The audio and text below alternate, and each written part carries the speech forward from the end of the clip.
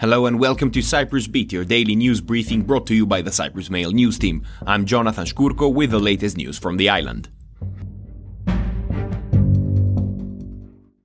First up, the new relaxations of the restrictive measures against COVID-19 came into force as of yesterday.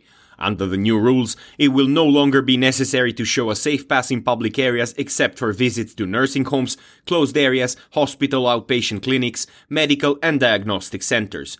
In such instances, a 48-hour rapid test or a 72-hour PCR will be required for people who do not hold a valid vaccination or disease certificate.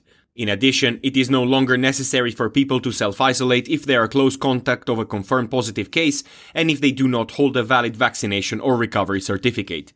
Also, capacity in restaurants and nightclubs has been increased, as have those of weddings and christenings, places of religious worship, conferences, trade fairs, stadiums and casinos. In other news, Labour Minister Zeta Emilianidou suffered a cerebral aneurysm on Sunday night and has been transported to a hospital in Athens, the government announced on Monday.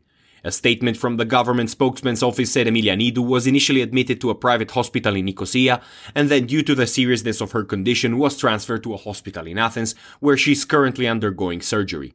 Emilianidou, who has been Labour Minister since 2013, was to give a joint news conference on Monday with President Nikos Anastasiadis on the welfare state. It will not be going ahead without her. Moving on, President Nikos Anastasiadis has said that if any sanctions and measures suggested by the EU against Russia are not conducive to the bloc achieving its objectives, then they will simply not be adopted. He said that some concerns had already been raised by the Cypriot government regarding the sixth sanctions package, noting that any measure need to be targeted in order to have the desired effects.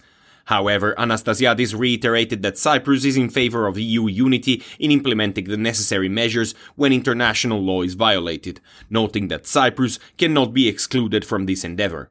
Asked whether or not there was a case for not participating in the new sanctions package, the president stated that there was no precedent to such a thing.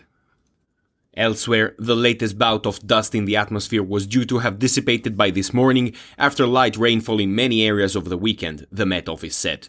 According to the Met Office, April has seen unprecedented amounts of dust at higher-than-permissible pollution levels. Climatological and historical data show that there has been an increasing frequency in both the number of episodes as well as a growing tendency towards particle concentration. The duration has also become longer. In other news, more than 3,300 traffic violations were clocked over the weekend, the majority for speeding, police have said.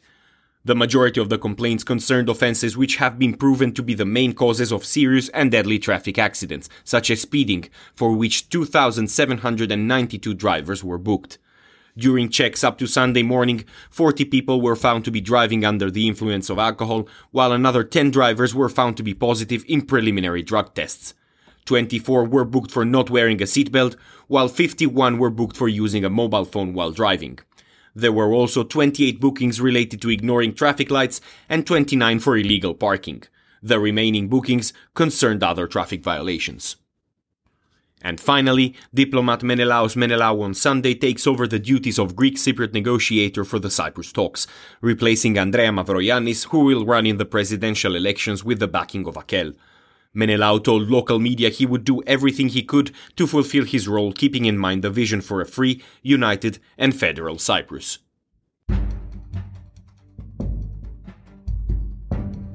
And that is all we have time for today. Thank you for listening. Cyprus Beat will return tomorrow. In the meantime, for more news, analysis and content, please visit cyprus-mail.com.